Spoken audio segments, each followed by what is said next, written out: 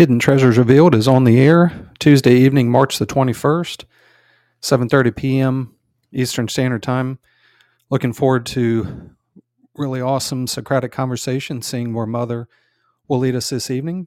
Me and Phil will be back with you in just a few moments here.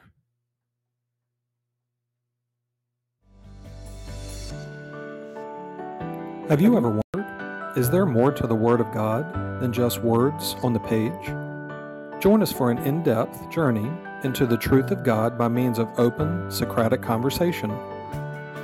In Proverbs chapter 2, the Word of God says, "If you accept my words and store up my commands within you, turning your ear to wisdom and applying your heart to understanding, indeed if you call out for insight and cry aloud for understanding, and if you look for it as for silver and search for it as for hidden treasure, then you will understand the fear of the Lord and find the knowledge of God."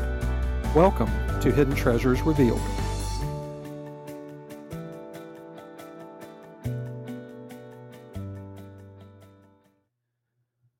Well, good evening, Phil. How was your day today? Very good day. Very good day.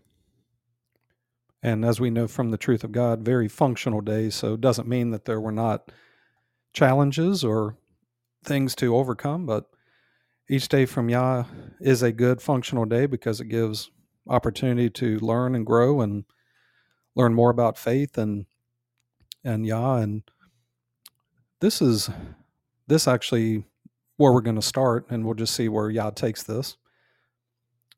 We were walking yesterday evening, and we were on the backside of the walk, and we were talking about some things, and this is one of those where it just came in my mind, and that would be a very good podcast topic or a way to facilitate and move forward.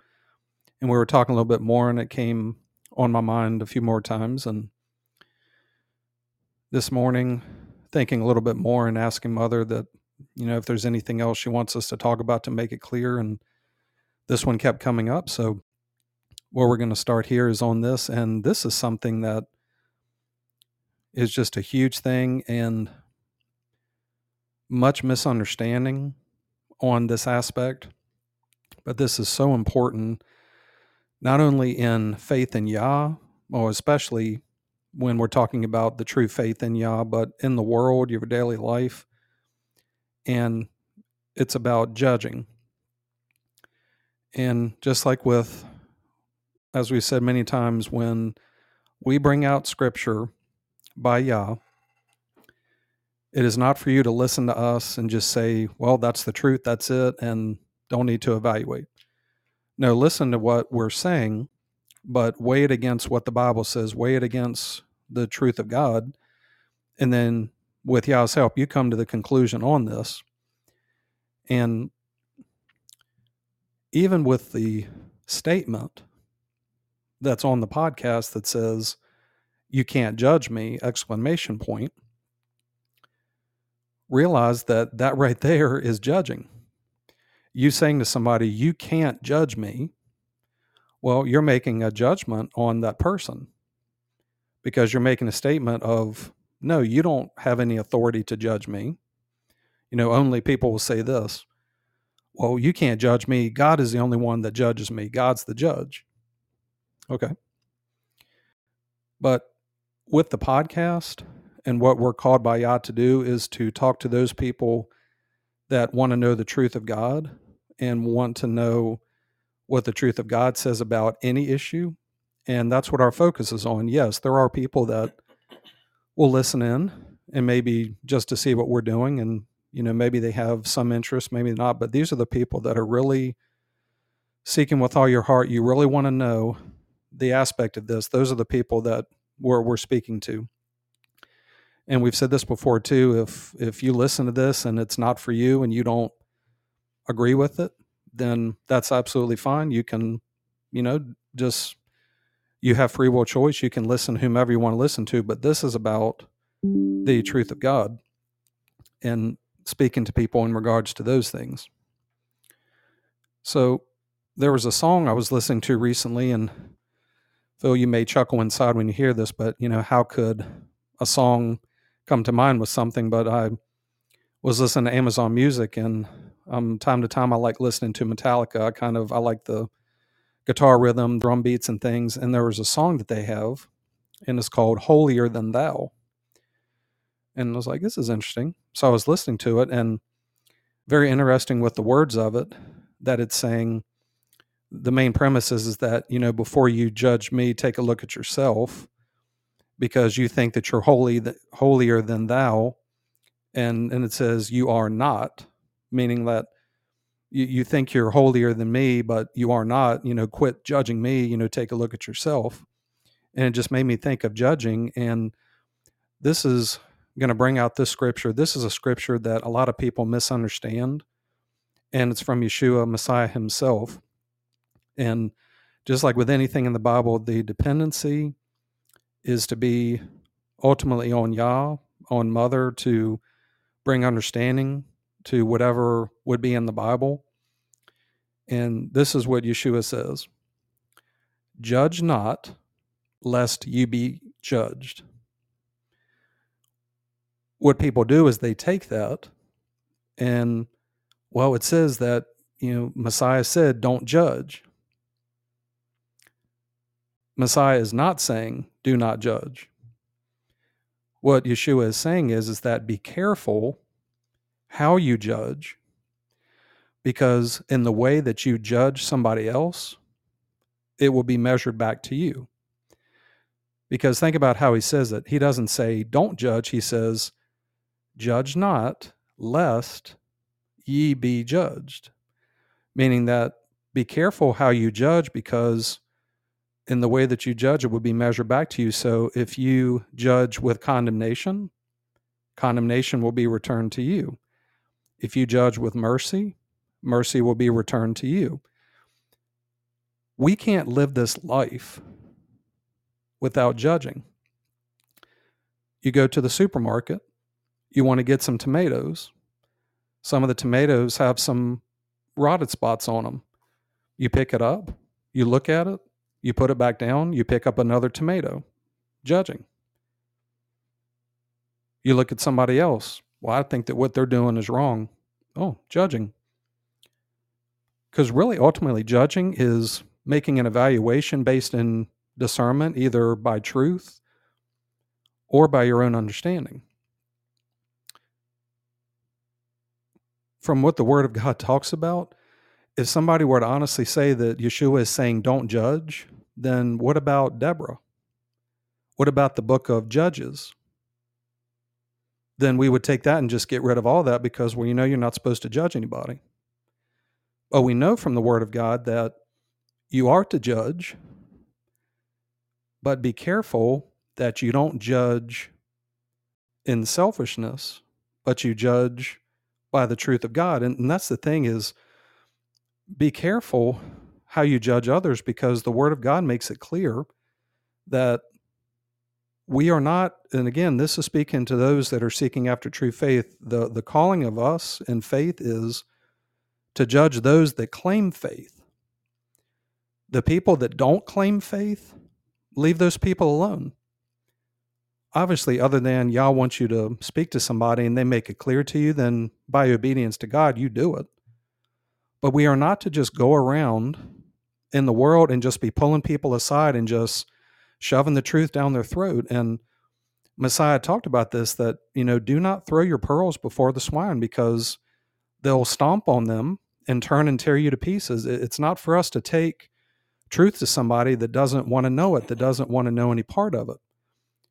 And what happens is people get themselves in trouble because they think that, well, I'm supposed to spread this gospel message and I've got to go out and just tell everybody about Jesus, or got to tell everybody about this Islamic faith that I have, or whatever it is. But in order to make it a benefit, make sure that when you're doing this, that you're doing it led by Yah, led by Mother. Not because you think I have to say something or I need to say something, but be careful, because as God said through their son Yeshua, that be careful how you judge, because people are watching us, and make sure that you're judging based in the truth of God, not in because you're getting frustrated, you're getting aggravated, somebody needs to be fixed, whatever it is. And this is huge because a lot of people will be turned off from finding true faith in God because people are acting as hypocrites, because they're making judgments on people when they themselves are doing the very same things, and people can see this in their actions and know that they're not living this faith the way that they should, and looking at them and saying, well, why are you judging me? You telling me to stop doing what I'm doing, but I'm seeing you do it yourself. Well, what kind of example is that to me? And that's where people get, well, stop judging me. You can't judge me. Well, not only can we judge people, it is a must in faith in God to judge others, because we're called in faith that if there's an immoral brother or sister that's in the church, it says expel the immoral brother. Well, that's going to take judging. Now, you see somebody that claims faith in Yah and they're doing something that they're not seeing, that you go to them and say, look, I'm seeing that you're doing this. You need to evaluate this and get away from this behavior, repent of this wickedness. But what happens is that we just think somebody needs to be corrected, and then we just do it without thinking, well, is this really, where have I done this? Evaluating it in ourselves first. And we are not called to go out and just spread this message to every single person just because somebody's on the street and they need to hear it, because a lot of people don't want to hear it. And if they don't want to hear it, then, we'll leave those people alone. But this is, once again, this is for people that really want to know the truth of God. And the truth is that in your everyday life and in everything that you do, you will judge others. But the goal is to make sure that when you are judging others, that you are evaluating why you're going to that person, why you're saying something. Is this to build the person up? Is it to tear them down? Is this really, Yah wanting me to do this? Is it me? Am I getting a rise of frustration, aggravation? What is the reason for me bringing this up? Because a lot of our faith journey is discernment, and we discern things and evaluate. We are not in the seat of making a final judgment on someone. That rests in the hands of Yah. And even Messiah said that, I didn't come into the world to condemn the world, but to save. We have a great example of this. We have the story of the woman caught in adultery, that the people that were claiming to have the true faith were judging this person and putting a sentence on her that she deserves death, because the law of Moses says, she shouldn't commit adultery, that she should be stoned. And Messiah didn't say that she shouldn't be stoned. He just looked at them and said, okay, well, the way that you're judging, then I'm going to put it back on you. Okay, so you want to stone her to death? Then the one who is without sin cast the first stone. Since you sit in the place of judgment, go ahead. And then slowly, as they backed away, we have the story of him writing in the sand, and one by one, going away. And the woman caught in adultery there with Yeshua, and, where are your accusers? I don't condemn you, but I tell you this, go and sin no more. And how many times in the spirit of it have we put people to death by saying things, doing things? And, be careful to say that somebody's going someplace. Even in the word, we have warnings of, be careful not to call somebody a fool. Don't make a final judgment on somebody and saying they're a fool. You can discern and say, well, I can see that person is doing foolish things, but, they have time to repent. They have time to turn it around. They don't understand what they're doing. So the premise of where we're starting tonight is that those that are seeking after this with all their heart, that come to faith in Yah and the continuation of faith, is that we will judge. And if somebody says to you, you can't judge me, and they claim that they have faith, you can say, yes, I can judge you. And yes, I will judge you by the truth of God. And that person may not like that, but really it's too bad if they don't like it, because the word of God says, Mother through Paul, that Am I not to judge those inside the church? Those outside the church, God will deal with, because those people aren't claiming a faith in God. So God will take care of them. We don't need to go to them and attempt to pull them in. Y'all will take care of them. They, whatever they choose, it will be measured back to them. But the key is, no matter what it is, if somebody is claiming faith in God, because the word says those who claim to be in him must walk as he did. And if we see somebody that claims to be in him and they're not walking as he did, yes, we're going to go to them and say, look, you're claiming this faith and you're doing this thing. Why are you doing this? Why are you doing that? And because people in the world that don't want this, it's not going to do any good to point out things to them, because they're not going to want to change it anyway, and just let them continue doing what they're doing. We were walking, and it's like, if somebody doesn't want this, hey, eat, drink, and be merry. Go ahead. You have free will choice. We're not going to shove this down your throat. But if you really want to come to this faith in Yah, heed to the warnings and just realize that in this faith, there are times that we will judge others. But again, we don't put the final judgment, because that's the place of Yah. But as long as somebody has breath, that they can come to this faith. Now, the people that have passed on, their place is already set. There is no going back to change those things. But just from, the walk that we had, it just stood out to me, because there's times where we will speak to people that claim faith in God because they think they have faith in God, and they really don't, because of their answers. And when people feel that weight of condemnation, that's when they will lash out at us and say, well, you can't judge me. Or, are you judging God's word? Are you judging mercy of God? Yes, I am. Because I have the fullness of deity in bodily form. And yes, you claim this. Now, you may not understand it, but you're claiming that you have faith, that yes, you are to have your mind prepared to be challenged, have your mind prepared to give a good answer for the faith that you have. So, Phil, if you have any thoughts on this, but this was just resonating in my mind.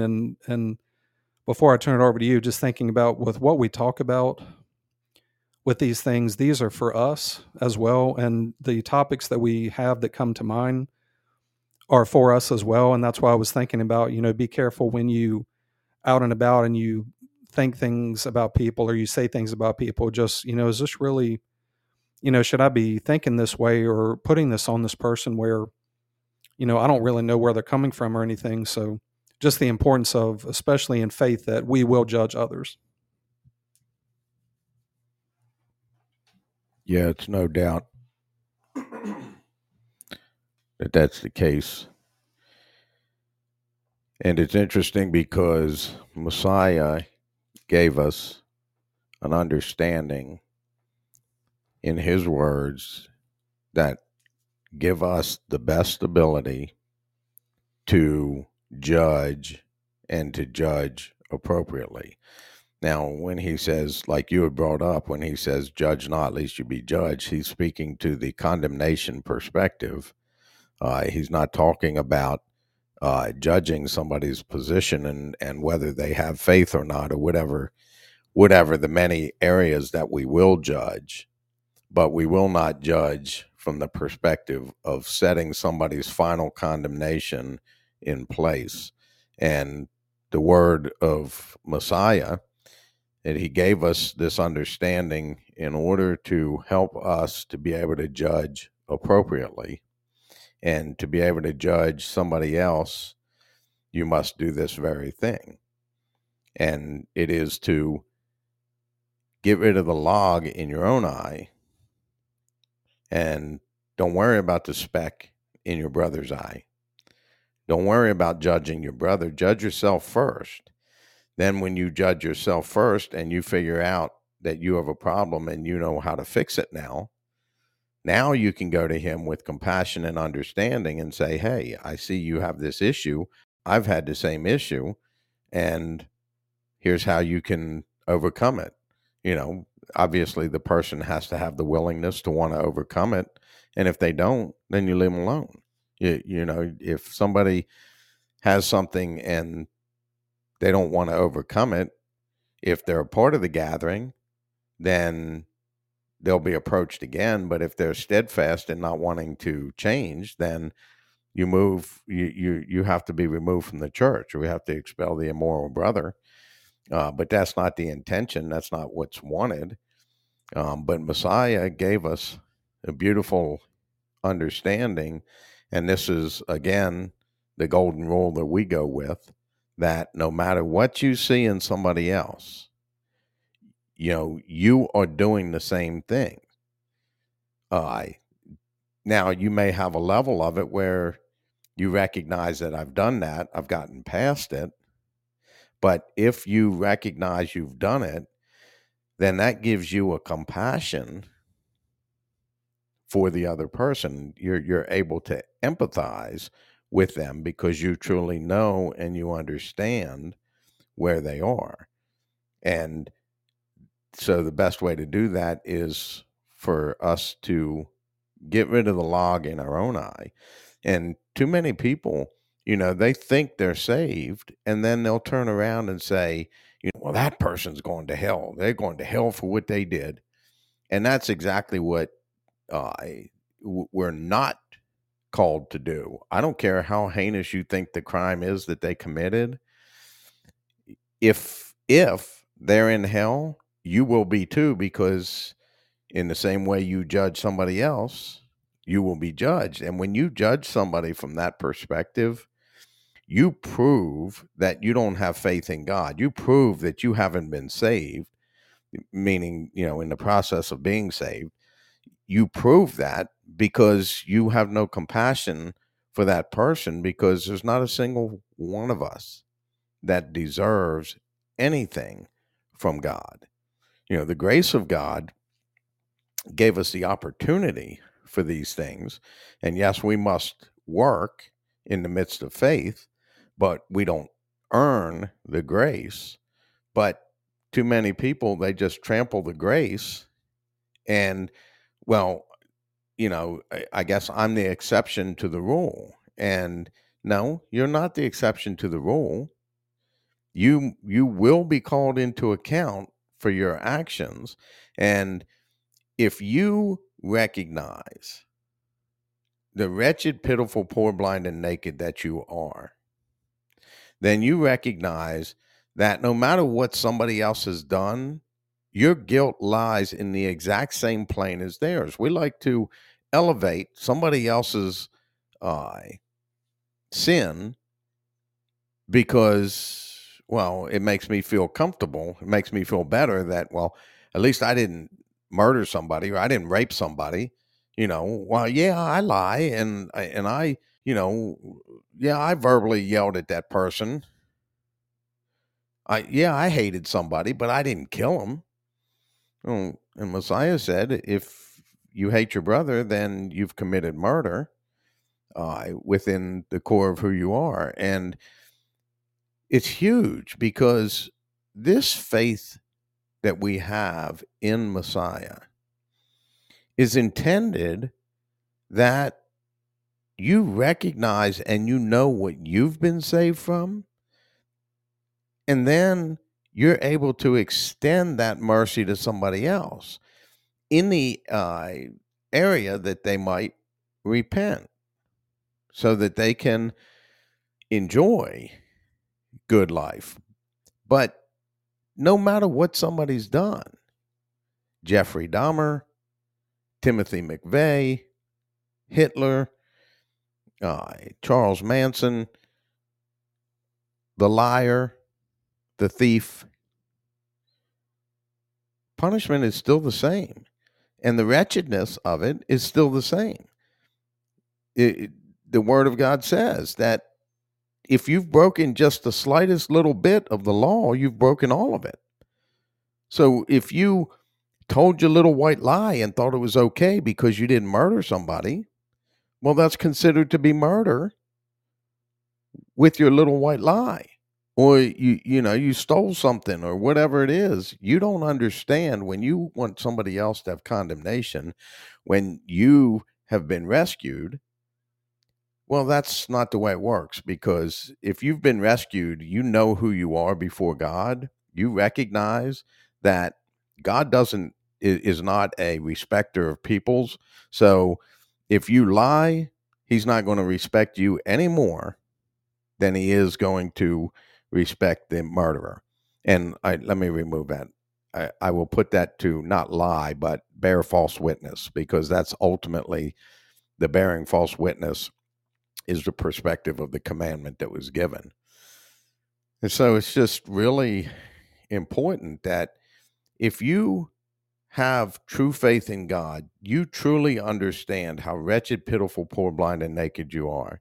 You recognize that you deserve death, you deserve punishment, and you deserve hell. That's a fact. If you have faith in God, you will know all of those things, and not know it in your head, but know it in your heart, because you've experienced the terror of God, and you've experienced and you know that your slightest little twist of the law, and you perceive that that's all you've done. But hopefully you'll repent before the final day, when everything's put out, the books are opened, and now you're going to stand there and have to give an account for everything. Well, you claimed that you had faith in Messiah, and over here you looked at this person and you said they deserve to go to hell because of what they've done. Well, you don't look at your arrogance put you in a place to not accept the fact that your sins cause you to go to hell also. And because you never actually had true faith in God, then that's why you act in such a way. And honestly, it doesn't matter what somebody does. We leave the final condemnation in the hands of the one who is the judge. And the judge is the one that will make the right and fair decision. Now, there are times when we can judge somebody's behavior, and we can say, hey, if you don't change your behavior, you will end up in hell. If you don't repent, then you're going to end up in hell. Now, I'm not saying because of what you've done, you're going to hell. No, because of what you've done, it's because you haven't repented of it is what's going to put you there. So I'm not putting the condemnation on it. And if you don't repent, that's in God's hands when God has the final judgment, and everybody's before God, every knee bowed and every tongue confessing that Messiah is Lord.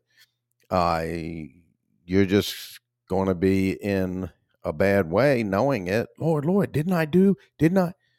No, and that's why we want to put warnings out to people who claim faith in God. And the fact, like you said, people in the world, leave them alone. Let God judge them. God will judge them. But you don't have to worry about it. You don't have to worry about the people who want to legalize abortion. So what? Let them legalize it. What is it to you as long as you don't commit whatever it is that you're speaking against? But unfortunately, many people do commit those things from a spiritual perspective and have no idea that they've raped, pillaged, and plundered not man, but God, the Son of God, the Father, the Spirit, Mother, because of your own selfishness. And so we will make judgments of, well, if that person doesn't repent and find the circumcision of the heart, then they will end up in hell. But I'm not. It's like damning them to hell, meaning that you did it, you have no choice, it's done. No, we have a beautiful aspect of repentance, and repentance makes wrongs right. I've spoken about this before. A lot of marriage relationships would not end in divorce if both parties would truly repent of their selfishness. Most of your marriages in the world were marriages of selfish gain anyway. And you didn't know what you were getting into, and you weren't really recognizing the depth of the vow that you were making before God. And so you're just as guilty as anybody else. And that's the thing. We don't ever want to forget. And this is why Paul said, I am the worst of sinners, because we don't want to ever forget that we came from being wretched, pitiful, poor, blind, and naked. Now, because of circumcision of the heart, we have the fullness of deity in bodily forms. So those things have been removed from us, but we better not remove it from our mind. And we better not remove it from within us, that we know that God saved us. And if God saved me, there's nobody on the face of the earth that is untouchable when it comes to God. And you don't know that the person you may be condemning to hell, they may repent and find grace and mercy of God. And I'm talking true repentance. I'm not talking about the repentance that's taught in today's church, because repentance in today's church is that I feel sorry and I just accept you. That's not repentance. Repentance is meaning you turn away from it. That means you will never, ever, ever agree that it's okay, and you will always fight it till the day you die. And that's the mindset within it that gives you the ability to live a righteous life before God. And it's not easy, but it's doable. And that's why Messiah came. So if you want to judge somebody, it's okay, provided you judge appropriately. You don't judge with condemnation. And before you judge somebody else that you see them doing something, you turn it back and you judge yourself first. Because again, the golden rule, and whether people accept this understanding or not, it is an absolute truth that which you see in other people, you do. That is a fact. And if you actually just stop and start looking for it, you will find it within yourself. And then that makes you even or level on a level playing field with that other person, which gives you the ability to have empathy and compassion and understanding for that person, so that they will be able to have the true grace of God, not the false grace that the enemy is offering to everybody, that you can have it and just go do what you want to do. What's interesting, Phil, is just evaluating what Mother's bringing out. People don't have any problem judging because you do it all the time. The problem comes in is when you get that conviction in your heart of that condemnation, that you assume that, well, you're bringing this condemnation on me. No, you're condemned already. It's just rising up from your lower conscience. Because I was thinking about the situation that you just had recently with someone, and why did they lash back with, are you judging? Well, because they feel that condemnation that's there because of where they are. Because if you just go up to somebody and you make judgments on people, and people don't always get upset at that, but when they feel that condemnation that's rising up, that's when, well, you can't judge me because because you're pointing the finger back at me because you want to feel that relief of, well, if you're doing it or worse than me, then I'm okay. And it's interesting with Messiah's teaching, I hadn't correlated this, that we know he's teaching the spiritual aspect of the law of God. But with him bringing that out about if you hate your brother or sister in your heart, you've committed murder, he's just dialing it down to, you don't realize the depth of sin, because what you do is you say, well, I've not murdered, I haven't stolen. And he knows that people are going to say that, because in their mind, they really don't think that they've done these. Well, I've done these things, but I've not done these. No, you don't even realize that's the letter of the law, but this goes so much deeper to the spiritual that if you've even looked at a woman and lusted for her, you've committed adultery in your heart. So stop attempting to justify yourself before God that you're righteous. When even if you kept the letter of the law, which you would perceive as perfectly, like, yeah, I've never stolen somebody's goods, I've never done this. But then, like you said, okay, you haven't stolen anybody's goods, but have you not robbed God of time? Oh, yes. Okay, well, then you're guilty. And that's the thing. The point of the law of God, well, not the only point, but one of the points is to make sure it stops the mouth of justification. It's to make all guilty before Yah. Because if the law wasn't there, then how would you know what sin actually is? And it says that I wouldn't have known sin except by the law. So the law just makes you helpless before God and makes you guilty. And you don't realize the level of guilt. So if you don't realize your level of guilt, then quit putting it on somebody else that they're condemned when you stand there in the same condemnation. Get to the place where you have justification, not condemnation anymore, because then at that point, who cares if you judge me or not? Even Messiah himself, do any of you, can you accuse me of sin? No, because I don't sin, I do right. It doesn't matter if you judge me or not. And we talked about this walking yesterday that you can only be judged by somebody if you allow yourself to be judged, to where, look, I'm not going to allow anybody to judge me because I know I'm doing what's right. So who cares what anybody in the world says of what we're doing? Because God knows what we're doing. So what accusation are you going to bring against us that's going to stick before Abba, Ima, and Yeshua that, oh, you see what they're doing? It's wrong. Well, if there's anything that I'm doing that I'm not saying, I'm confident Yah will make it clear and I will be looking and evaluating. So you can say whatever you want about me. I'm not going to allow you to judge me. And even Paul says, I don't even judge myself because I'm walking in this freedom. I'm just going to do the best I can. And what does it matter what anybody says about you other than, now I do care what you say about me because you're in faith along with me that yes, you see something that yes, you can judge me. But people in the world that don't know what we're doing, they don't understand and just saying wrong.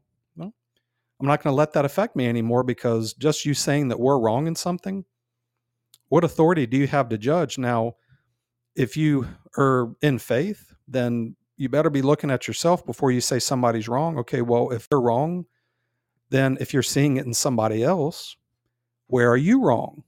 But, oh, I'm not wrong. Well, then evaluate that. So, this is just one of those things that's to bring an awareness of a place in faith that we have the authority to judge, but just make sure how you judge, because how does God judge? Well, Yah judges in a fair and just manner. They judge with fairness and reasonableness, and that's what we're called to do as well. That, wow, before I bring a judgment on this person, let me evaluate myself because I'm getting frustrated at this. Well, that's that log that's in the lower conscience. That's all that lower conscience programming.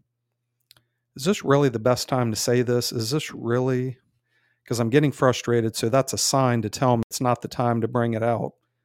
So let me evaluate myself. Now, if it's something that really needs to be brought out, it will be brought out, and there will not be frustration and aggravation because I'm seeing it clearly. And that's what Messiah is saying, that get to a place where you can continually whittle away at that lower conscience and remove that log. And then the more you get out and put the godly in, then you can see, wow, I thought that the issue that they had was so much bigger than mine, but my issue is way bigger. And that's what Yeshua was saying, is that you don't realize that your issue in this is way bigger than what you're seeing, because all you're seeing is like a little dot.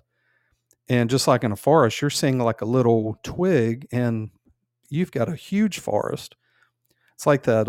I like that thing online you can pull up where it has the iceberg and you have that beautiful iceberg sitting on top of the water, but then you go underneath and there's that huge chunk of ice that's underneath, and given the picture of that's your lower conscience, you've got so much in there that you don't see. So we've all got so much work to do. So we're not saying that you don't ever say anything to people, but just really evaluate when you're going to say something to somebody to make sure that you've brought the finger back to yourself first, because that's the way to really show that you're not a hypocrite. And that's what Yeshua was saying was, you're being hypocritical because you don't see that you're doing the exact same things that you're condemning somebody else for. The people that caught the woman in adultery, that you just don't understand that you're doing the same thing that she's doing. You're not recognizing it. So therefore, I'm going to put it back on you, to where, since you sit in the place of no sin, which they would think, that go ahead and do it. You bring the final judgment, because if you're saying stone her to death, then you're saying she deserves this final judgment. And we've talked about this before. What was Messiah writing in the sand with his finger? Well, think about, he's writing in the sand things that are in their lower conscience that they don't see, or people don't know about them. No, you don't realize that by the Spirit that I can see things you're doing to make you really think about, because you're under the same condemnation. And then go ahead. And then you back away because you don't want your sin brought to light, but you want to bring her sin into the light. So I'm going to bring your sin into the light and let you see. And then you have a really different opinion on that after the fact. So Yeshua giving a great example of, make sure that if somebody comes to us with an issue, well, this person is doing this and that person is doing that, all right, I'll tell you what we're going to do. We're not going to even be concerned about that person. We're going to talk about you. And why is this bothering you so much? Put that person to the side because you got this issue. We're going to talk about where you're doing this. And it's the same thing that Yeshua was doing. But, we're with doing what we're doing, that, there's going to be people that are going to disagree with this. But if people want to disagree, then, hey, you can disagree with it. But what answer are you able to, you yourself, give a good answer for what you claim as faith? And that's what we're doing here, is give a good answer, because we're not about just giving answers. This is about giving a good answer, and we're able to, by Yah, to give a good answer. And, anybody listening in, that the information that we give is the truth of God. And, our mindset, our heart set is to give a good answer for the faith that we have and we profess. Right. As long as your heart is set in it and you apply it, because the application of it is necessary as well. And just an interesting thought here, that not only, okay, if you claim faith in God, okay, not only am I going to judge your actions, your words, everything that you do, not only am I going to judge that, but I'm also going to rebuke and discipline. A lot of what we've done with this podcast is rebuking of the teaching of Christianity. Again, not from a hate of the Christian, but as a love for the Christian, to do what is right for them, what is best for them. And the best thing is to reveal that it's a lie. You need to find the true faith in God, the true faith in Messiah, his son. And Messiah from the Bible, the Son of God, is not the Jesus that they teach in this church today. And that's a problem.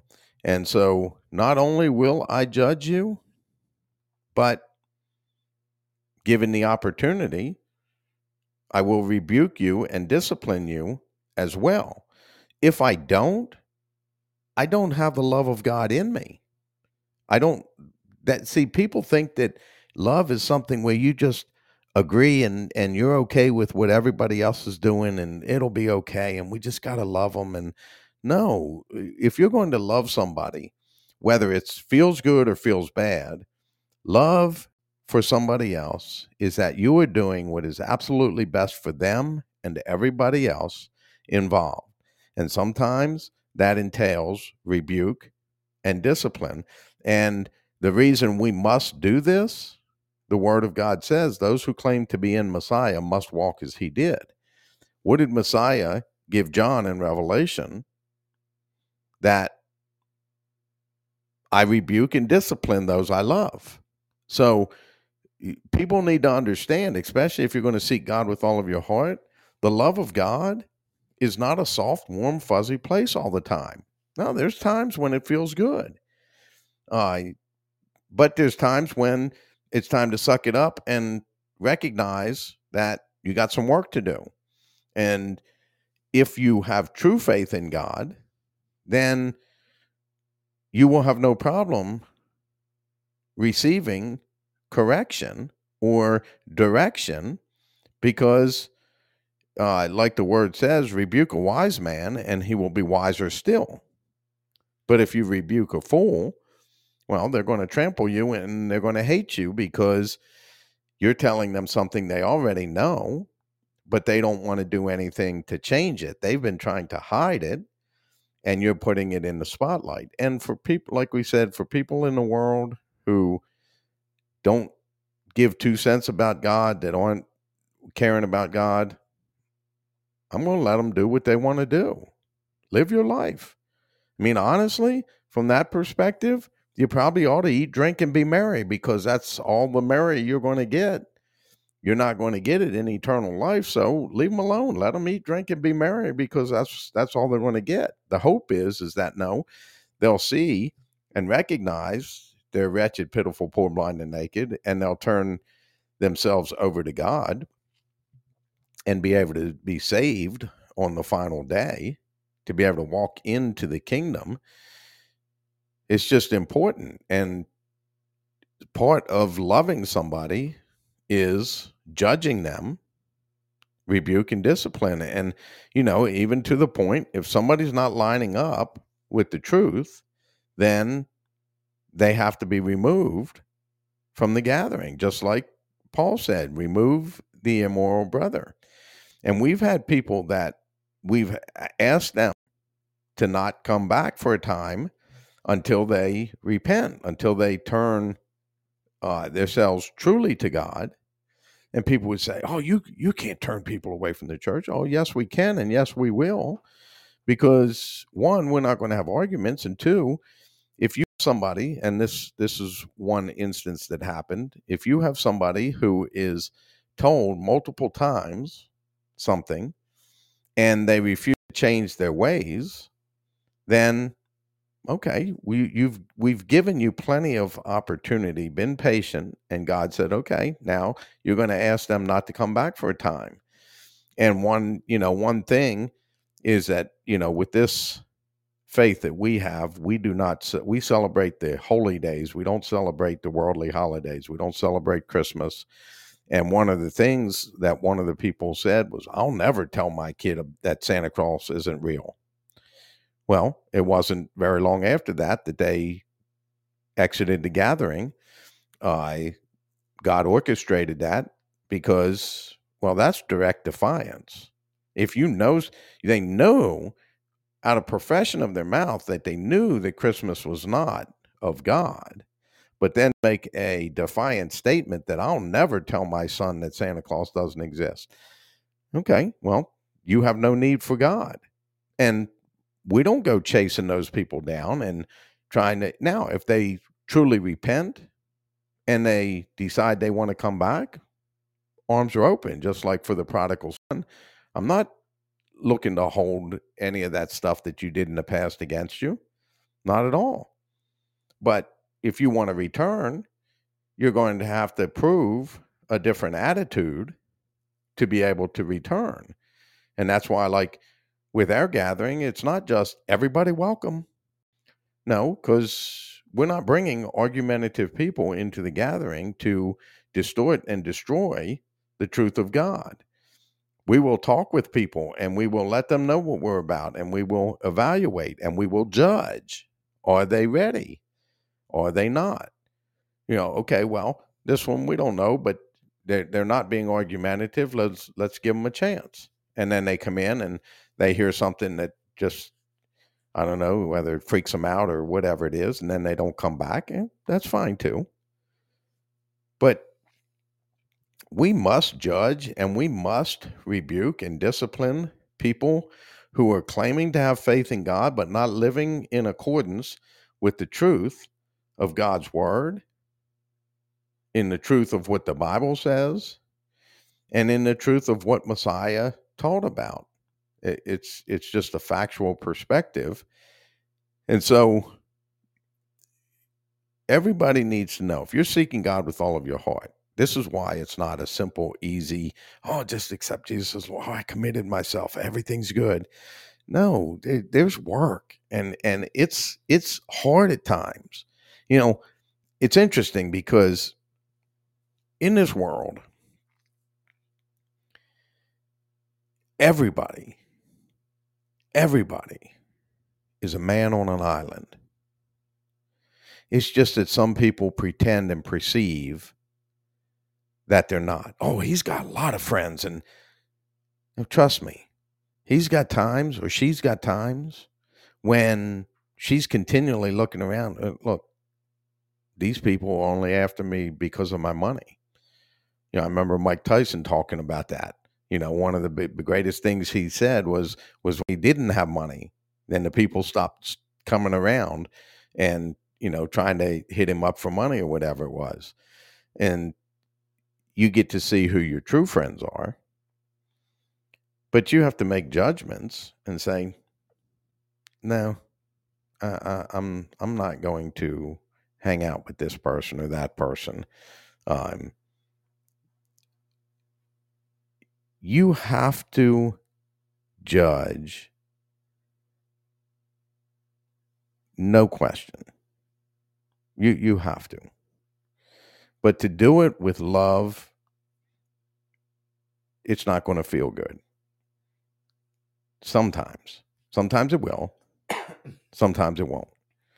And that's the thing. You know, like we said, we rebuke Christianity. And if I talk to people in Christianity, when I'm telling them that they're wrong, that's rebuke, because you're not seeking the true faith in God. You're just seeking a place that feels good, that makes you feel like you're safe, but without having to do the work of making sure you don't sin, making sure that there's a continual walk of repentance, not I've repented. No, once you repent, then you walk in the ence of it. It's repentance, which is a continual walking in the direction of God. And if you're walking in the direction of God in absolution, then there is no sin for you. And that's why, like you had brought up, where Paul said, I let no man judge me. And I feel the same way. That doesn't mean that if you try to judge me, it doesn't mean that I'm going to put my hand over your mouth and no, you can't. No, it means that I'm going to live such a good life before God that I don't have any guilt.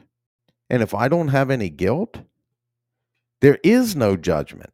It's only senseless words spoken from somebody else. They may be trying to judge, but it's impossible for somebody to judge me if I am not guilty. It's an absolute impossibility, because I know I'm not guilty. I don't care what you say. And that's not an arrogant, I don't care. That's just a factual. I know I'm in this life to please God, not man. And when I know I'm pleasing to God, there's nothing man can say or do to me that will make me feel that condemnation. Condemnation can only be brought on by you being a guilty person living in guilty sin. And that's why you feel that condemnation, because you have a guilty conscience. And you cannot get away from a guilty conscience. There's two ways you can get away from a guilty conscience. Okay. One way is circumcision of the heart, and you no longer sin. Therefore, you no longer have any guilt. Or you can suppress and, well, I don't sin. I don't sin. I don't sin. I don't sin. No, Messiah came and he died for my sins. He took my sins away. I don't sin. I don't sin. But the reality is that you know in the dark places that you sin.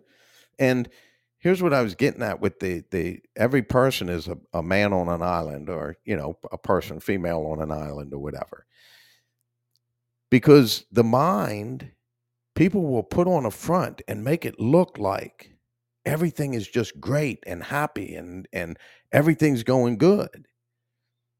But on the inside, it's nothing but turmoil and confusion and chaos going on, because they know that the friends that they have are not there for them, because you ask them something to help you with something that's really important to you, and well, I can't do it this time, but maybe another time I can come over and help. And people don't recognize that the reason we feel like a person on an island is because we don't know. We put on perceptions that, oh, I've got all these friends, and I try to surround myself with lots of people so other people think that I'm just this great popular guy and everything's good. But the reality is that deep down inside, I'm that scared little child that I don't really know what to do, but I don't want people to know that. And so I'm going to put on this mask, and you got to take off the mask and say, you know what, I'm done. I'm done with it, because I can tell you, if you're a lonely person on an island doing faith, if you have true faith, that island gets even smaller. The world gets bigger and the island gets smaller, because even more people that would associate with you, now they won't associate with you because you're speaking truth, and they're feeling condemned because of it. And they don't like that feeling of condemnation. And therefore, I've got to get away from it. And so it's just really important that, people need to know the reality of things.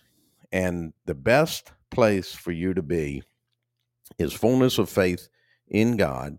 After you've had the terror of God come over you, you repent to Abba, and Abba brings you to Messiah. You learn obedience to Messiah. You live that obedience in your conscious mind.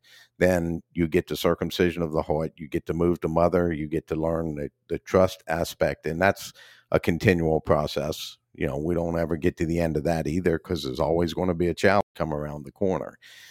So it's just really important things that people need to know, that this faith brings judgment, and it brings judgment to condemnation, or it brings judgment to rebuke, so that you can avoid condemnation. And the key factor is that you truly have a heart after God's own heart, just like David. And then you're willing to do whatever God said, or whatever God lines up for you to do.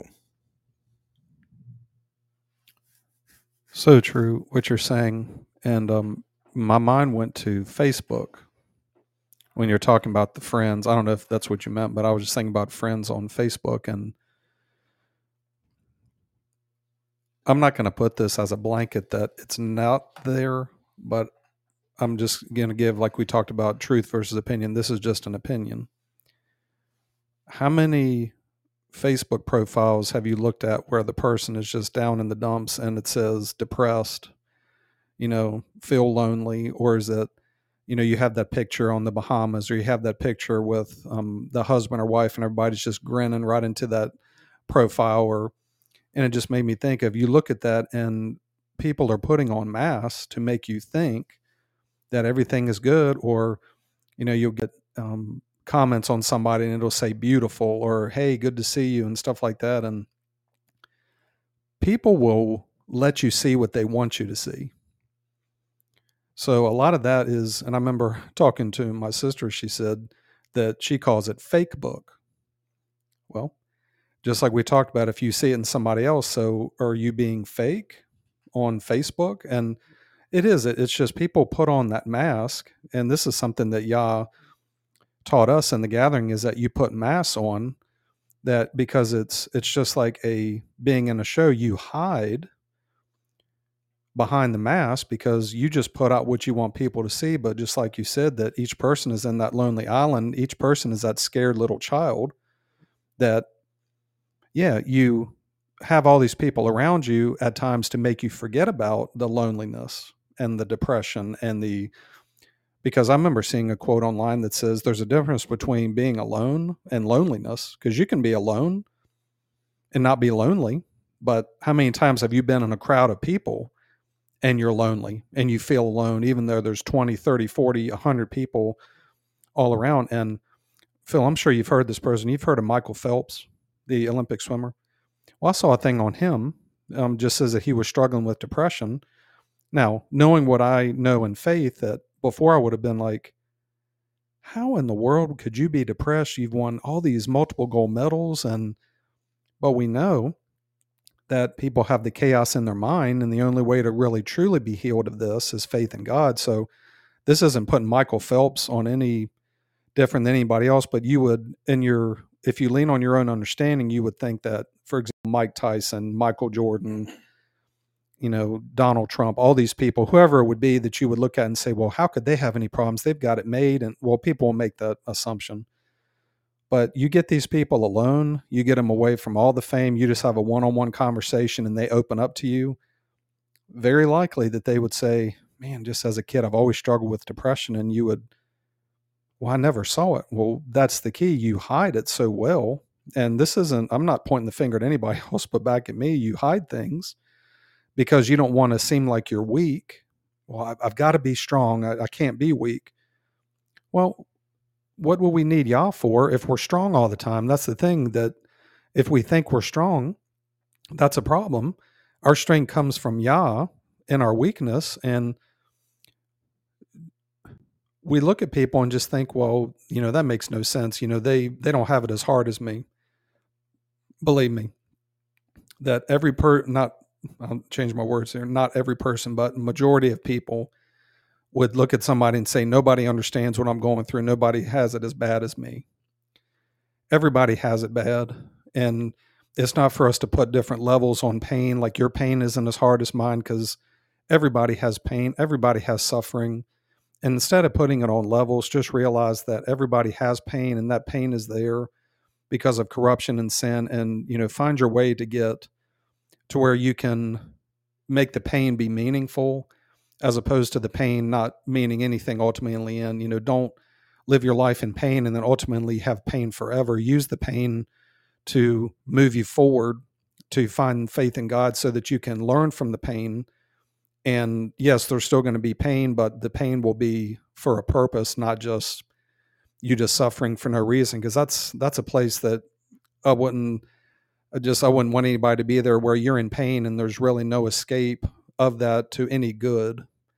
We know that Yeshua suffered and learned obedience through suffering. And it's the same thing in faith, that we're going to have pain, and that's what we're called to. We're called to suffering, but just make sure that we're suffering in faith for a right purpose, not to suffer as a thief or a murderer, but suffer for doing what is right. And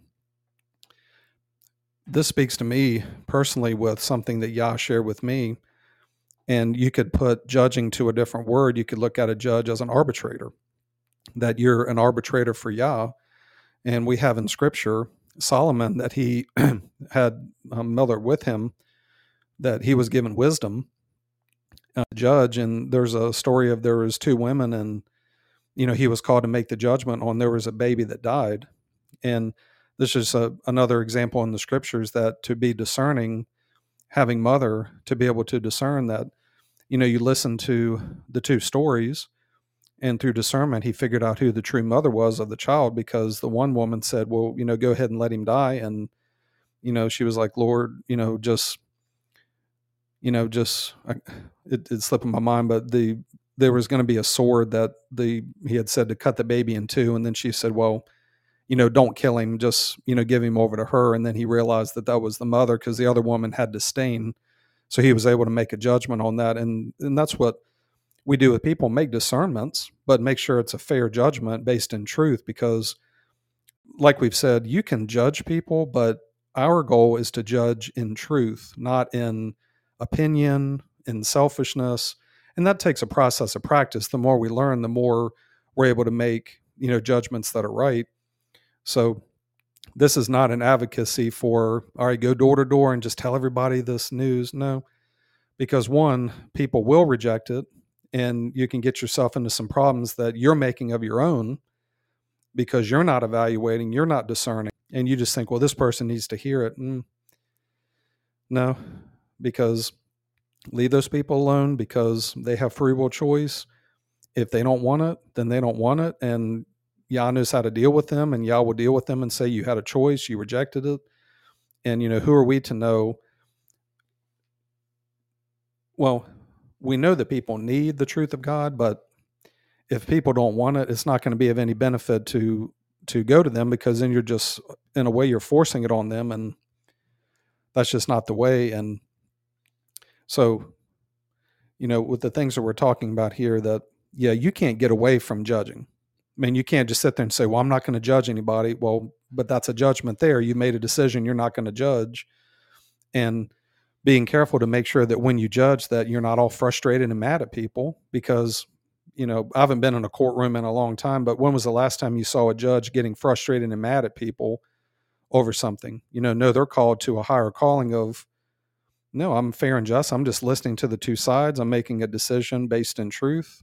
And here's the judgment. You go over here, you go over here. It's not about getting emotionally involved in it. Now, there'll be emotion in judging. Like, you make a judgment, there can be emotion, but it's not to take it personal. It's to, okay, you broke this law. Here's what the law says. And then, therefore, here's the consequence. Here's the judgment. But, just be careful not to put because I agree with you. We can tell people, if you continue in this behavior and you don't repent of it, you will end up in the abyss. But when you hear people on TV saying, go to hell like that, because when you say that, then you're bringing that back on yourself. You're telling yourself where you're going, because you're bringing that judgment, you're bringing that condemnation back on yourself. Something I wanted to bring out, an important point here. You mentioned repentance, and this is a crucial thing. And you said this, that true repentance means that it's a complete turn to Yah. It is. Repentance is, first of all, it's in the mind. It's a mindset and absolution. That with circumcision of the heart, you can get that into your heart. But the repentance part is you repent, which is the turn. And then it's the decision to never stop walking in the way of God and in their ways, that full acceptance of all their ways. And that's the steadfastness in mind and heart, which is the repentance. But there has to be actions involved with that repentance, because Paul made a statement that said that he preached that those should repent to Yah and prove their repentance by their deeds. So repentance is the absolution in mind and heart, that I'm never turning away from God. I'm walking with God in all their ways. I'm doing that. And then with that comes change of behavior, actions, things that you have to do to show that you truly are walking in repentance. Because if you're not changing anything, then all you're doing is you're just saying it, which the true repentance is, yes, you say it, but the true saying of it is the changing of the actions, changing in the ways. And John the Baptist also did that very same thing when he was speaking to the Pharisees that was coming his direction, who warned you to flee from the coming wrath, produce fruit in accordance with repentance. So there has to be a fruitful life, and that life is your righteous life of you living God's law, being taught by the Spirit, because the Spirit's in you, that you live that law to the fullest. And it's a necessity that we do that. When we look to judge somebody else, we really, and we've said this, we really need to be judging ourselves first, because that is a huge aspect of understanding that you get the log out of your eye, and you know how much it took for you to get that out. then you'll have that compassion and that understanding for somebody else. Because what it does is it gets you to recognize how wretched, pitiful, poor, blind, and naked you are, where you're trying to, on the other side, if you don't get the log out of your eye, you're trying to make the other person look at how wretched, pitiful, poor, blind, and naked they are without you being there first. And some of the greatest conversations I've had is when I've revealed to people things that I've done that I was wretched, pitiful, poor, blind, and naked. I didn't put them on the chopping block. I didn't have to, because when I started speaking to them about things that I had done, they broke and started speaking about things that they had done. And that opens up for a good conversation in the midst of it. It's really important that we're able to look within ourselves, find out where we're doing the same thing, start working on it. And then if at some point God says, okay, you've worked on this enough and you can see this other person has an issue with it. So now I want you to go talk to them and I want you to tell them, what the issue is and help them to get past it. That's a way that you can carry somebody else's burdens. Is it you can only do it if you've carried your burden first. That you carry your burden until you've got a good plan of change on whatever the issue is, and you see it working and getting better and increasing. Now you might have an opportunity to speak to somebody else. And this is just huge, because what you see in somebody else really doesn't matter. How much does it matter what somebody else is doing when on the final day of judgment, you have to answer for self? You're not going to be pointing out that person and what they're doing. So stop doing it here to try to feel like you've got some sort of reprieve, and throw yourself on the chopping block now so that you don't have to be there when you're in front of God on the final judgment. This is huge, because when you judge people without looking for it within yourself, that's where all the hypocrisy comes from. And in this day and age of church, that is the biggest issue.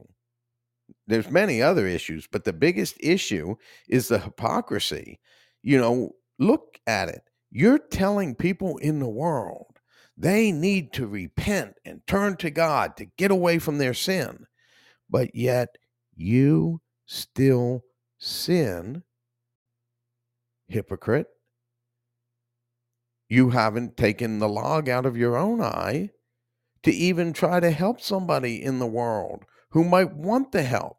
You're not capable. It's the blind leading the blind.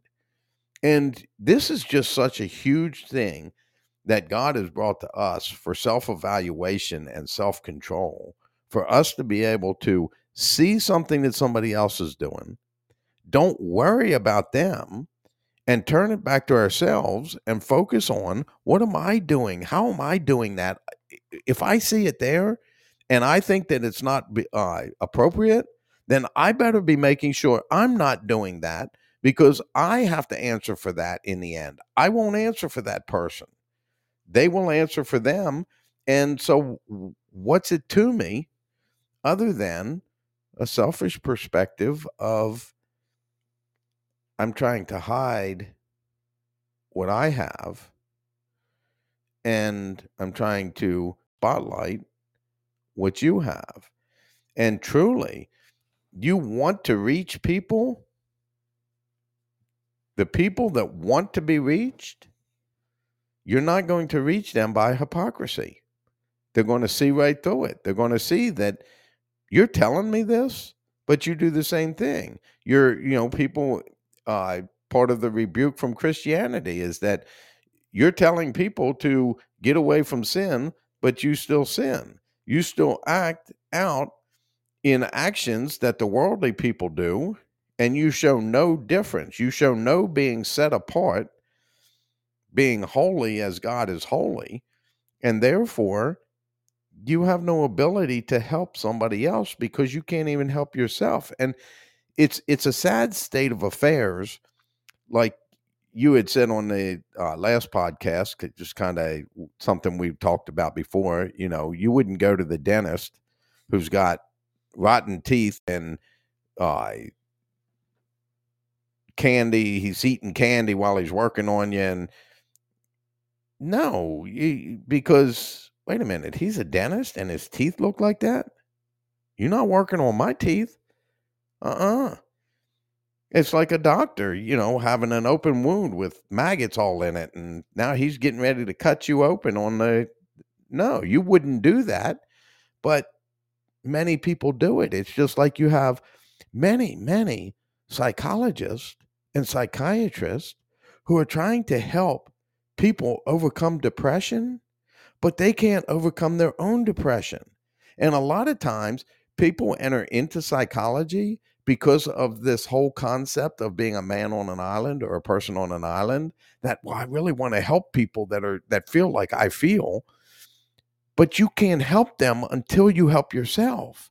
You can't help them get away from depression if you can't get away from your own depression. It's not just the fact that you get off of antidepressants, because there are psychologists and psychiatrists that are taking antidepressants while they're trying to help somebody else to deal with their depression. And to me, that's like going to the doctor with the open wound with the maggots in it. What sense does it make? No. You, as the psychologist, you figure out how to uh, press back with enough equal pressure that you're not in a state of depression. And then when you figured out how to do that without medication, now take it to your patients.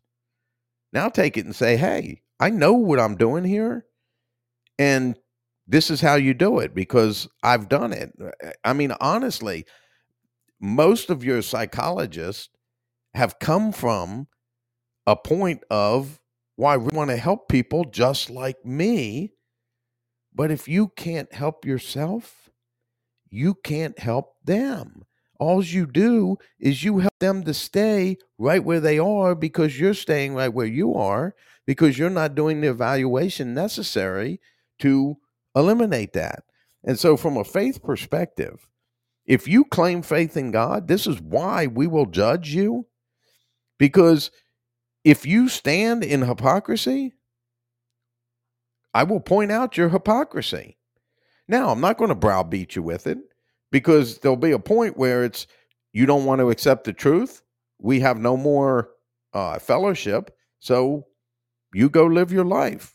Don't worry. We're not going to discuss this. I'm not going to browbeat you with it. You don't want it. You go live your life and let's see what happens in the end. That's not what I want. What I want is to see you come to circumcision of the heart, fullness of faith, and then you can go and help somebody else. You have, again, like we said, pastors who are trying to tell people to get away from their sin, but yet they sin. And it's proof that they sin because those great pastors always end up getting removed from the church that they were pastoring because of their sin. But then that shows the hypocrisy of the congregation and whatever church leadership that they have. It's, okay, well, he's sinning, so we got to get rid of him. But we're all sinning.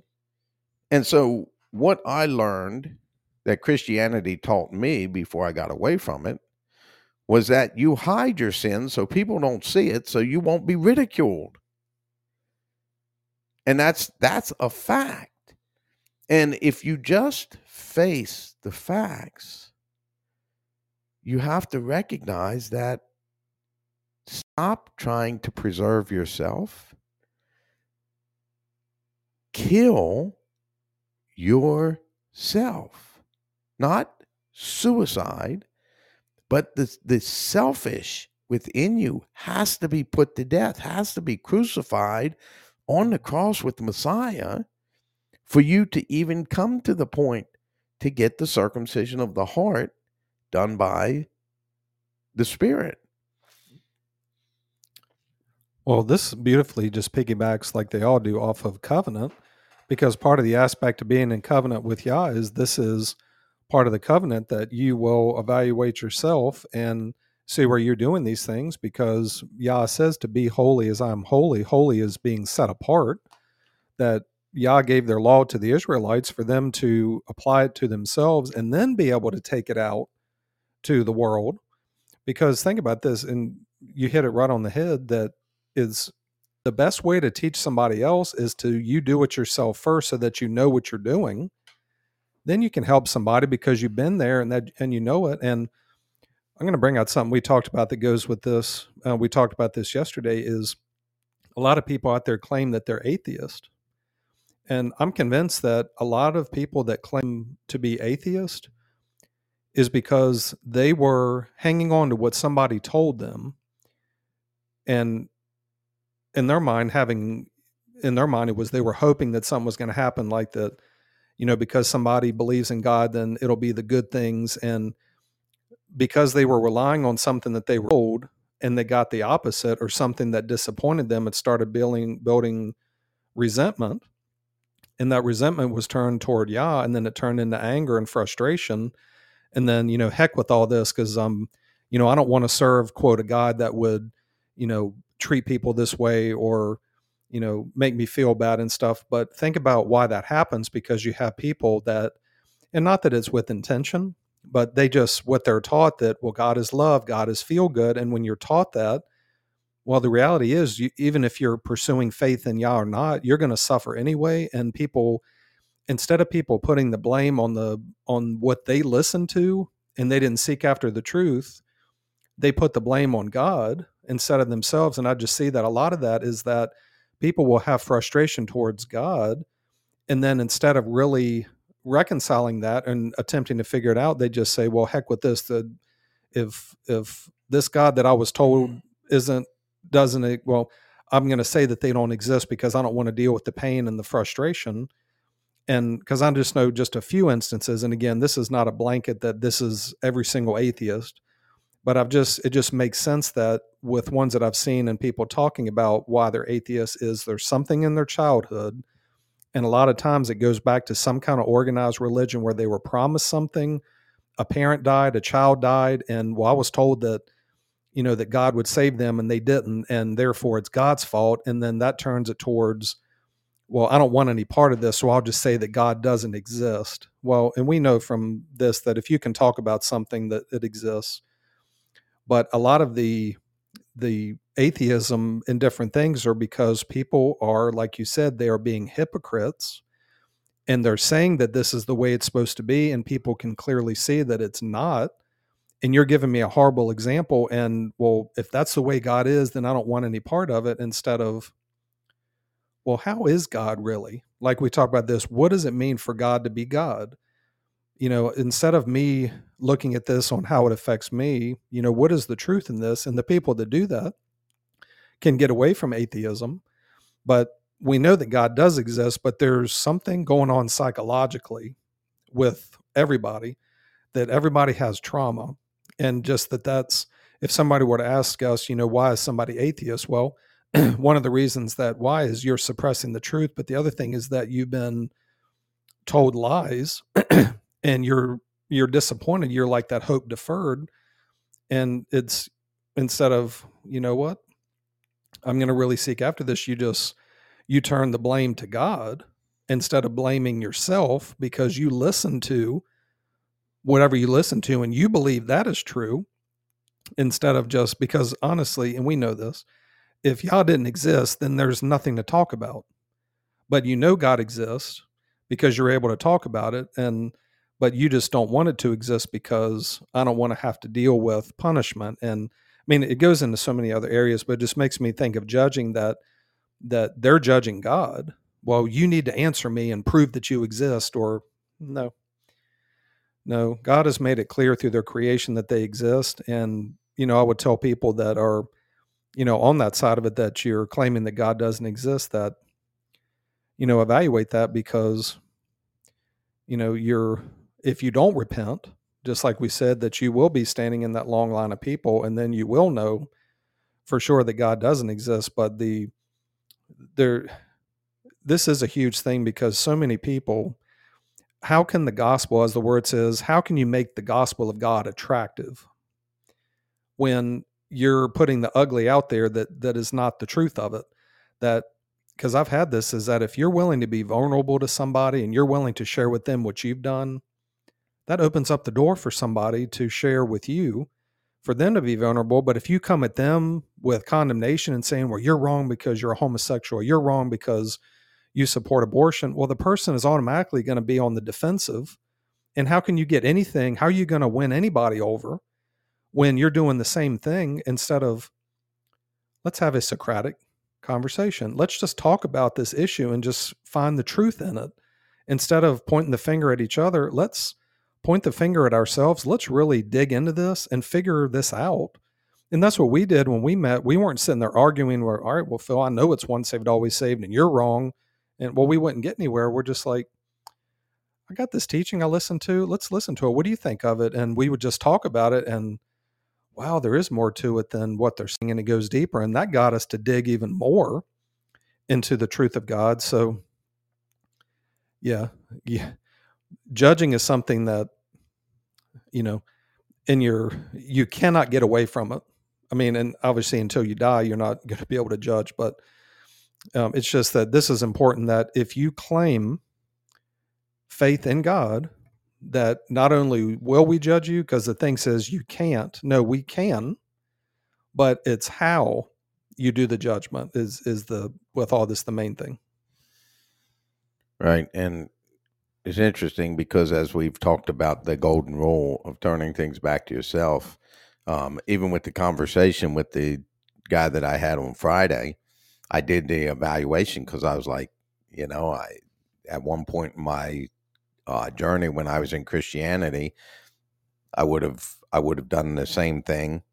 There was actually times where I can look back and say, that yeah, I did exactly what he did. So it's not an aspect of that I'm condemning him like, well, he's going to hell because of what he did. No, I can see that I was in that space and I did those things. So it gives me the understanding and compassion for him.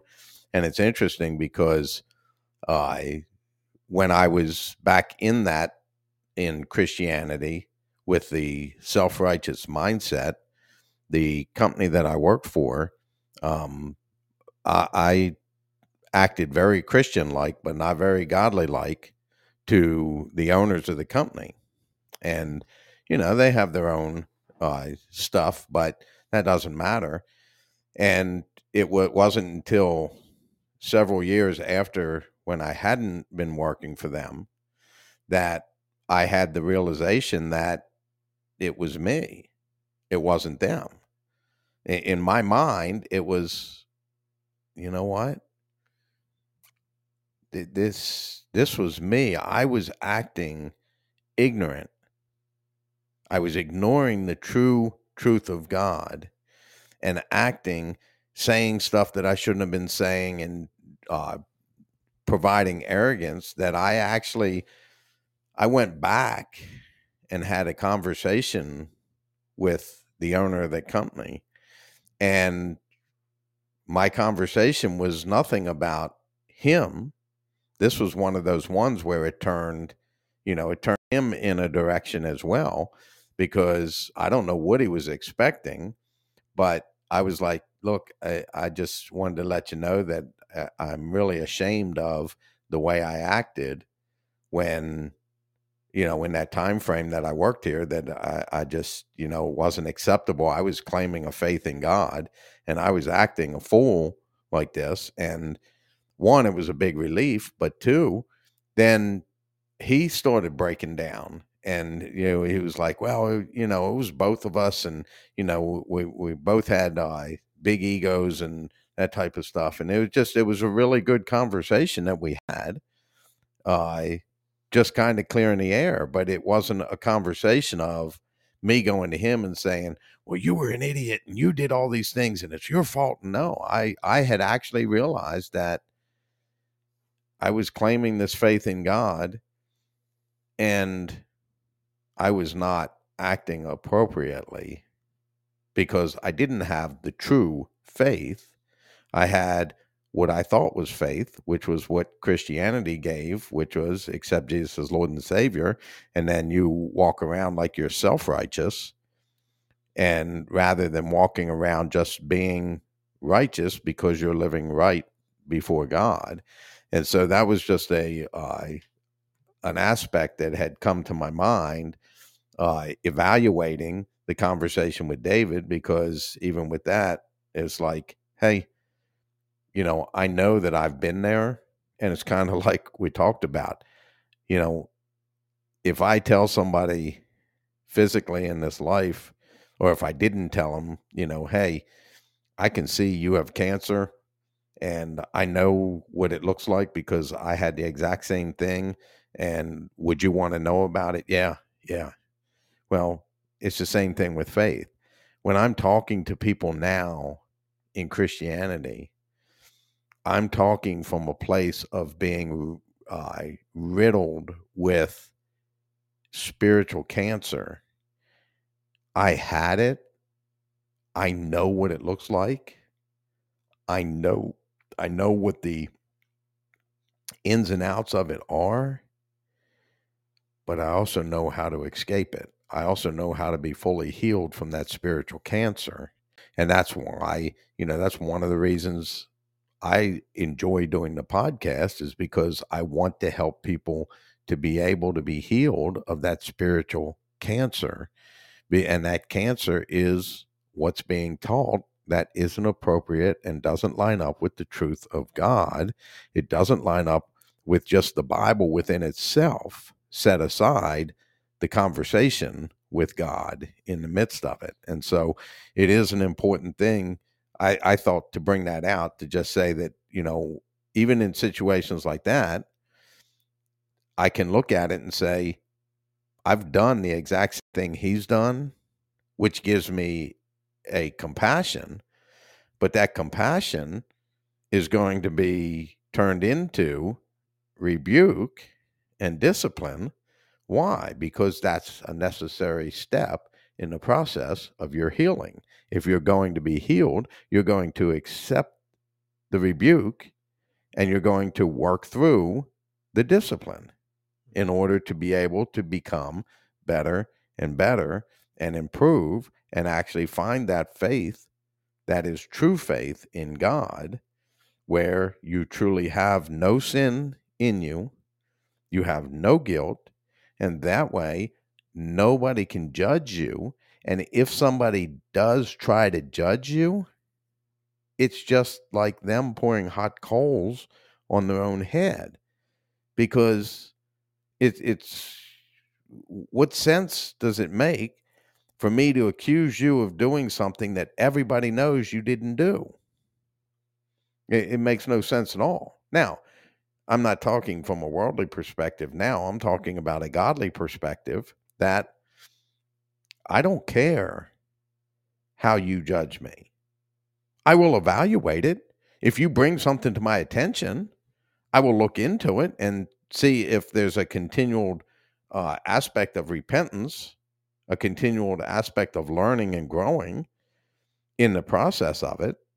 But I cannot be judged because I don't have sin. If I don't have sin, I don't have guilt. And without guilt, there cannot be judgment. It's a fact that I'm not going to fight against you or argue with you because you want to judge me. Go ahead. But if you actually bring something to my attention that, maybe God speaks through somebody and says, hey, you need to look at this. Okay.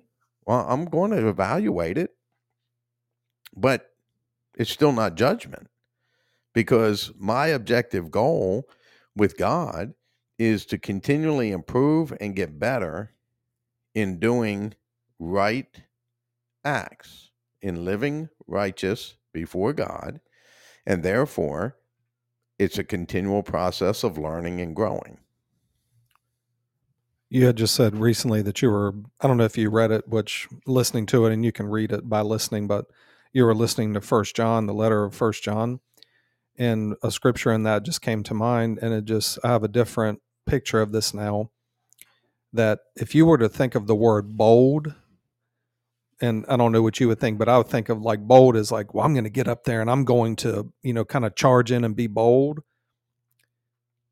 But the word says, let us come boldly to the throne of grace so that we can receive help in our time of need. And it made me think of bold doesn't mean that you're just all, matter of fact, and I'm just going to storm in and be bold.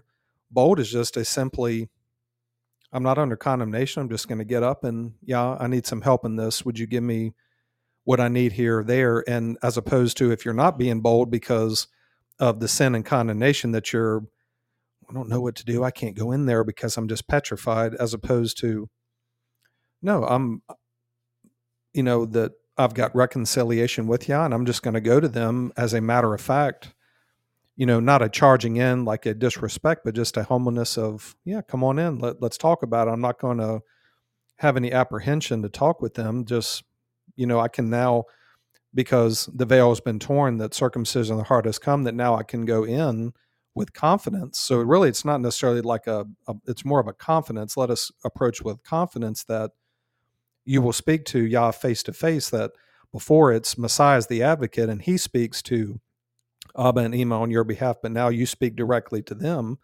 face to face. And I was given this vision in my mind about condemnation. You look in the world and you see a house or a property that's condemned, that it's ready to be demolished, that it's unlivable, that the signs are on there, nobody's living in it, it's ready to be torn down and taken down. And it made me think of this. You would walk up and down your street and there's people that are under condemnation. Well, you look at the outside and think, well, yeah, you need to tear this house down, but do you know what's really going on the inside of that house? Like, you don't know. So people that haven't come to the point of faith in the Son yet are under condemnation already. So who is it for us to go to that person and say, do this, do that, when no, they're already condemned already? God will deal with them until they repent to get away from that condemnation. You can't do anything for those people anyway. So just make sure you're looking at your house. If you're seeing somebody's house that looks like it should be condemned, that, well, look at what you have in your lower conscience, what's going on in there, all the trash and the garbage that's built up in there, to make sure that you deal with your house, to make sure that your house isn't condemned. And there's just so many things in the world you can look at that gives a picture of the spiritual meaning of this, is that quit going around condemning other people when that house is going to be torn down in the end already. God knows the position. So unless they make it clear to you, leave those other people alone, because they've got enough to deal with the chaos in their programming anyway. You've got enough to deal with. It's like Paul said, mind your own business. It was like your mom said that, may the business you mind today be your own. Like, just, stop being so quick to look at somebody else and point it back to yourself, because this is just such a huge help in these situations, that we're called not to be hypocrites.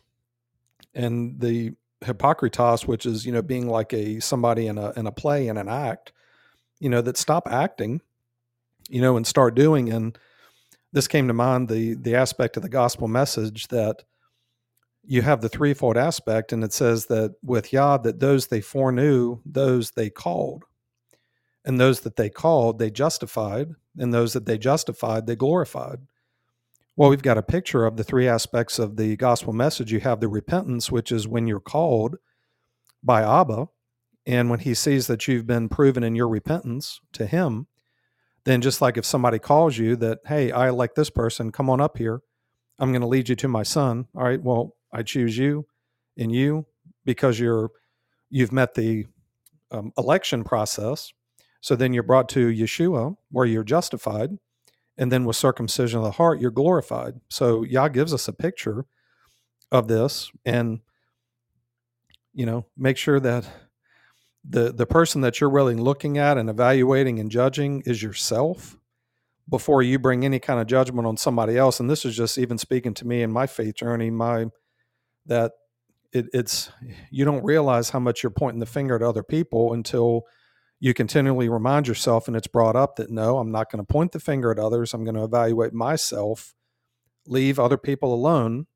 Doesn't mean leave them alone all the time or forever, just focus more on myself than other people, so that when I am looking at somebody else, then it can be a right, fair, and just thing, instead of just because one of the huge signs, those listening out there, that a sign that it's not an appropriate time to speak to somebody. And I was told this by Yeshua himself, that if you start to get a rise of anger and frustration, that's not the time to bring something out to somebody. Evaluate yourself in that before you say anything, because if there's a rise of frustration or anger towards somebody else, then stop. Just like the word says, be quick to listen to yourself, slow to speak, and slow to become, which is slow to wrath, which we should not have wrath. We should be getting rid of wrath in those times where we're getting frustrated. So it's just an evaluation of that's a sign that, all right, there's that log in your eye. It's getting stirred up. So just be careful to evaluate, because is what you're bringing to this person ultimately to build them up? Is it to tear them down? Is it a help? Is it because you just want them to change something, or is it truly a help to them to really get them to where they're able to understand so that they can change something?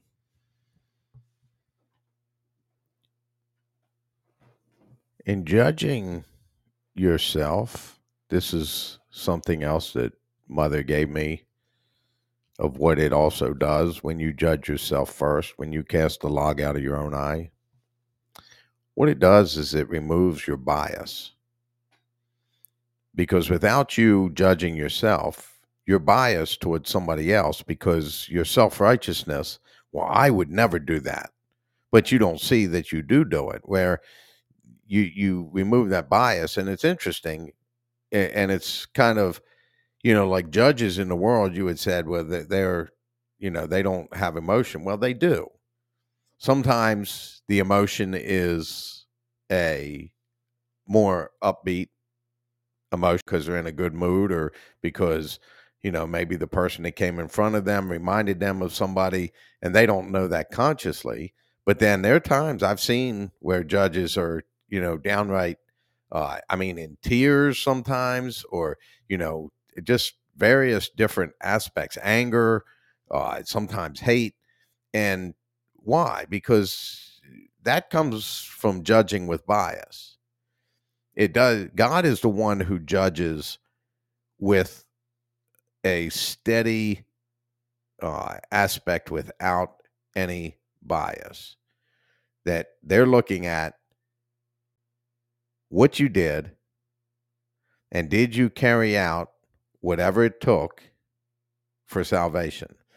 That's how they're judging. They're not judging with bias. It's kind of like I talked to you about, you being an arbitrator for the company that you work for, that occasionally you have to arbitrate something for not your company, but two other companies, two other insurance companies.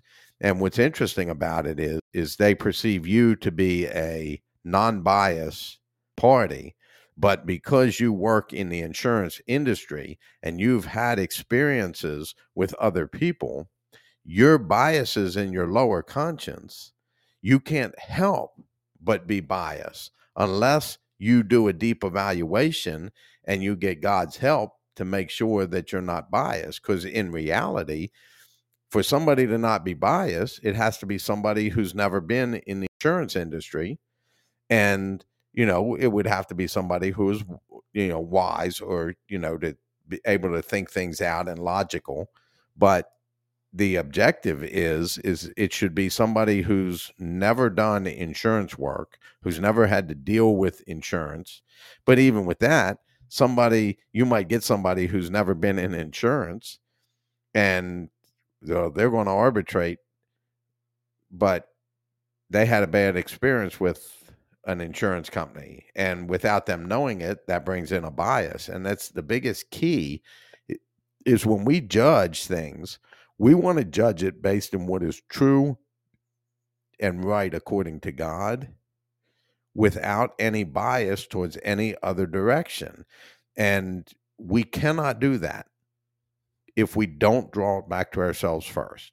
If we don't find it in ourselves, or at least find out where we've done it before, and guaranteed if you haven't done it physically, you've done it spiritually to God, no question, without fail. So when you settle those issues within yourself, now you're able to deal with the other person and what issue they have, and you're able to pass or bring judgment with a non-biased perspective, and that's factual. We talked about this before, but when you see something in somebody else, many people will say, I don't do that, I don't do that, I don't do that. And all you have to do is watch them. And more than likely, within 5 minutes, if not less than that, they'll say something about somebody else, and they'll turn around, sometimes even in the same breath, and do the exact same thing that that person did, but not be able to tie the fact that they just did what that person did. And it works like this. When you see it in somebody else, you don't, like, if I see stuff in you, I don't see absolutely every single flaw and wrong thing that you have. Why is that? Because I only see what I recognize. And how do I recognize it? Because I have it within my own lower conscience. Now, it's not a conscious recognition. It's recognizing it in your lower conscience, knowing it's wrong within yourself. So in order to get it make it right, you got to make somebody else make it right instead of yourself. And it is a true fact that whatever you see in somebody else that brings you aggravation, agitation, frustration, gets you flustered, whatever it is, you have done and probably are still doing that very same thing.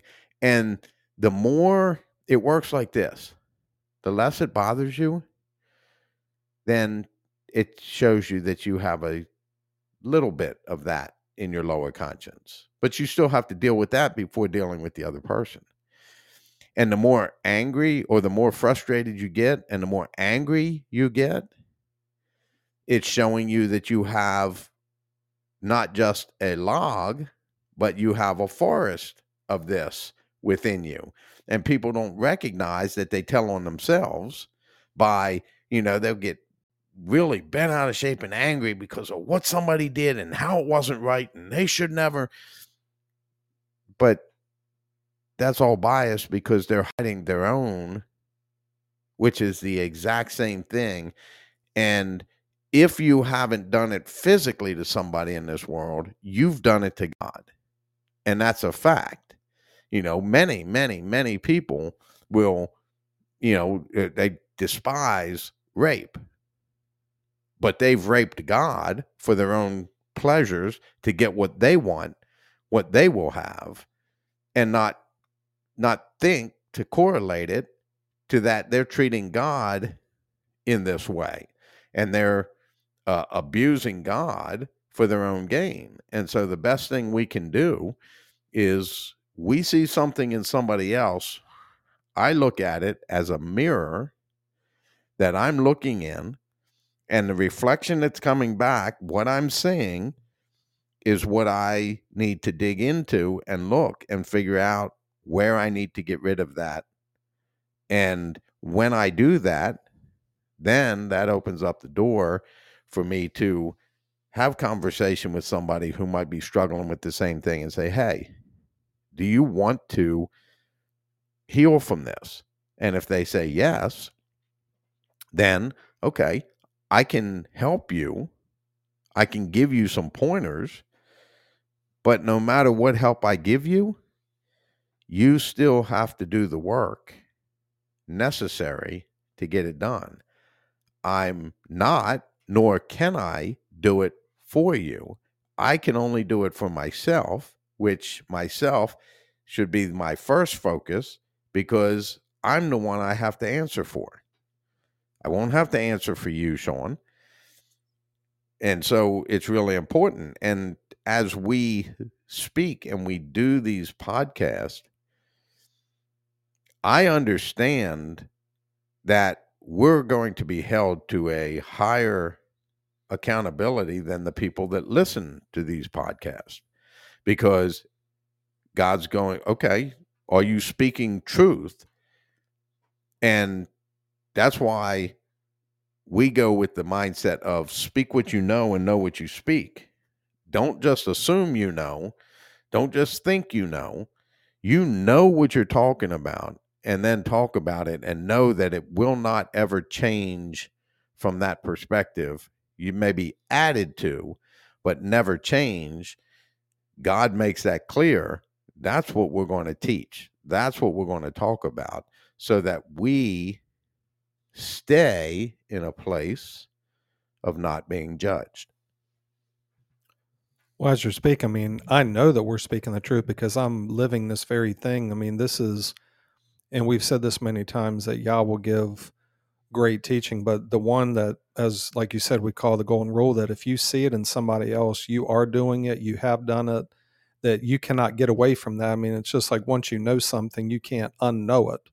That, I mean, we living examples of this very thing that I know for sure that the things that frustrate me and bother me are things that I see other people that I'm actually doing myself. And that's the way that you can get away from being the hypocrite is you evaluate yourself before you say anything. It's not that Messiah wasn't saying that you don't ever say anything to anybody. It's just that you don't recognize that you're doing the same things. That's what makes you a hypocrite when you don't attempt to change anything. You just say, well, no, it's them, it's them. And no, you're being a hypocrite because you don't consider that or understand, you don't see, like you mentioned, Revelation, you do not recognize that you're wretched, pitiful, poor, blind, and naked. And because you don't recognize it, then how can you repent of it? You can't.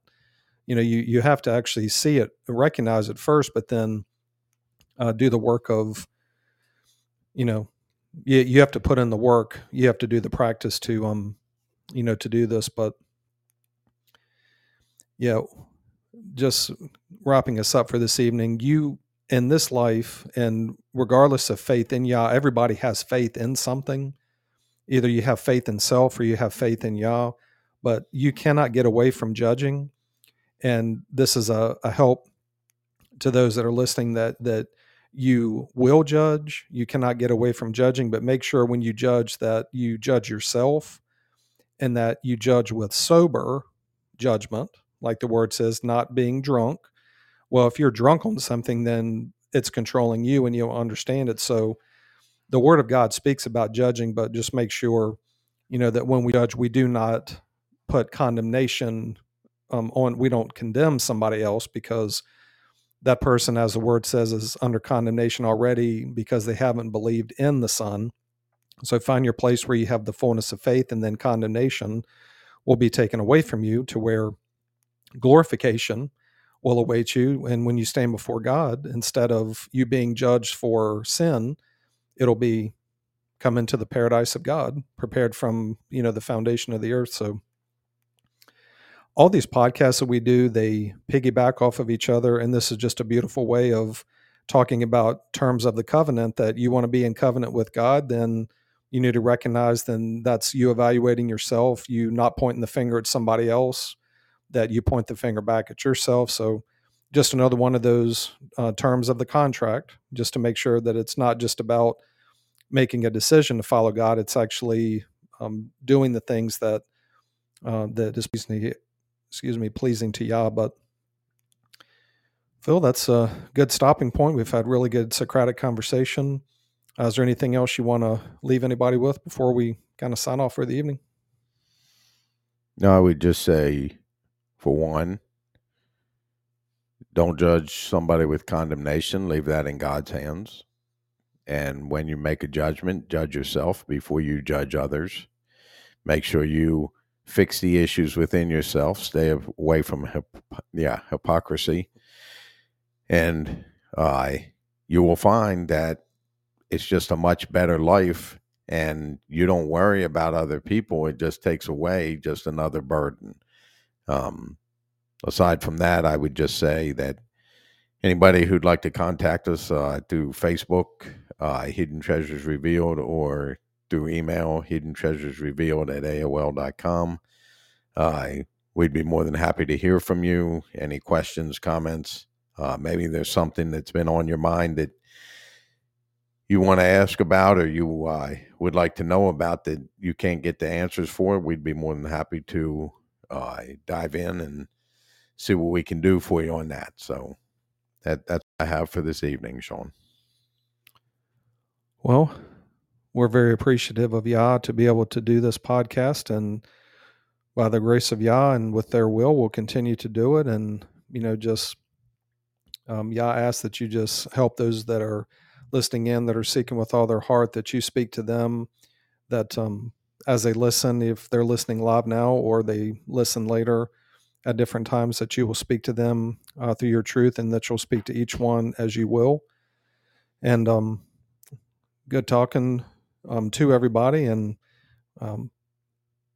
we will see you on the next podcast, but we appreciate you tuning in this evening.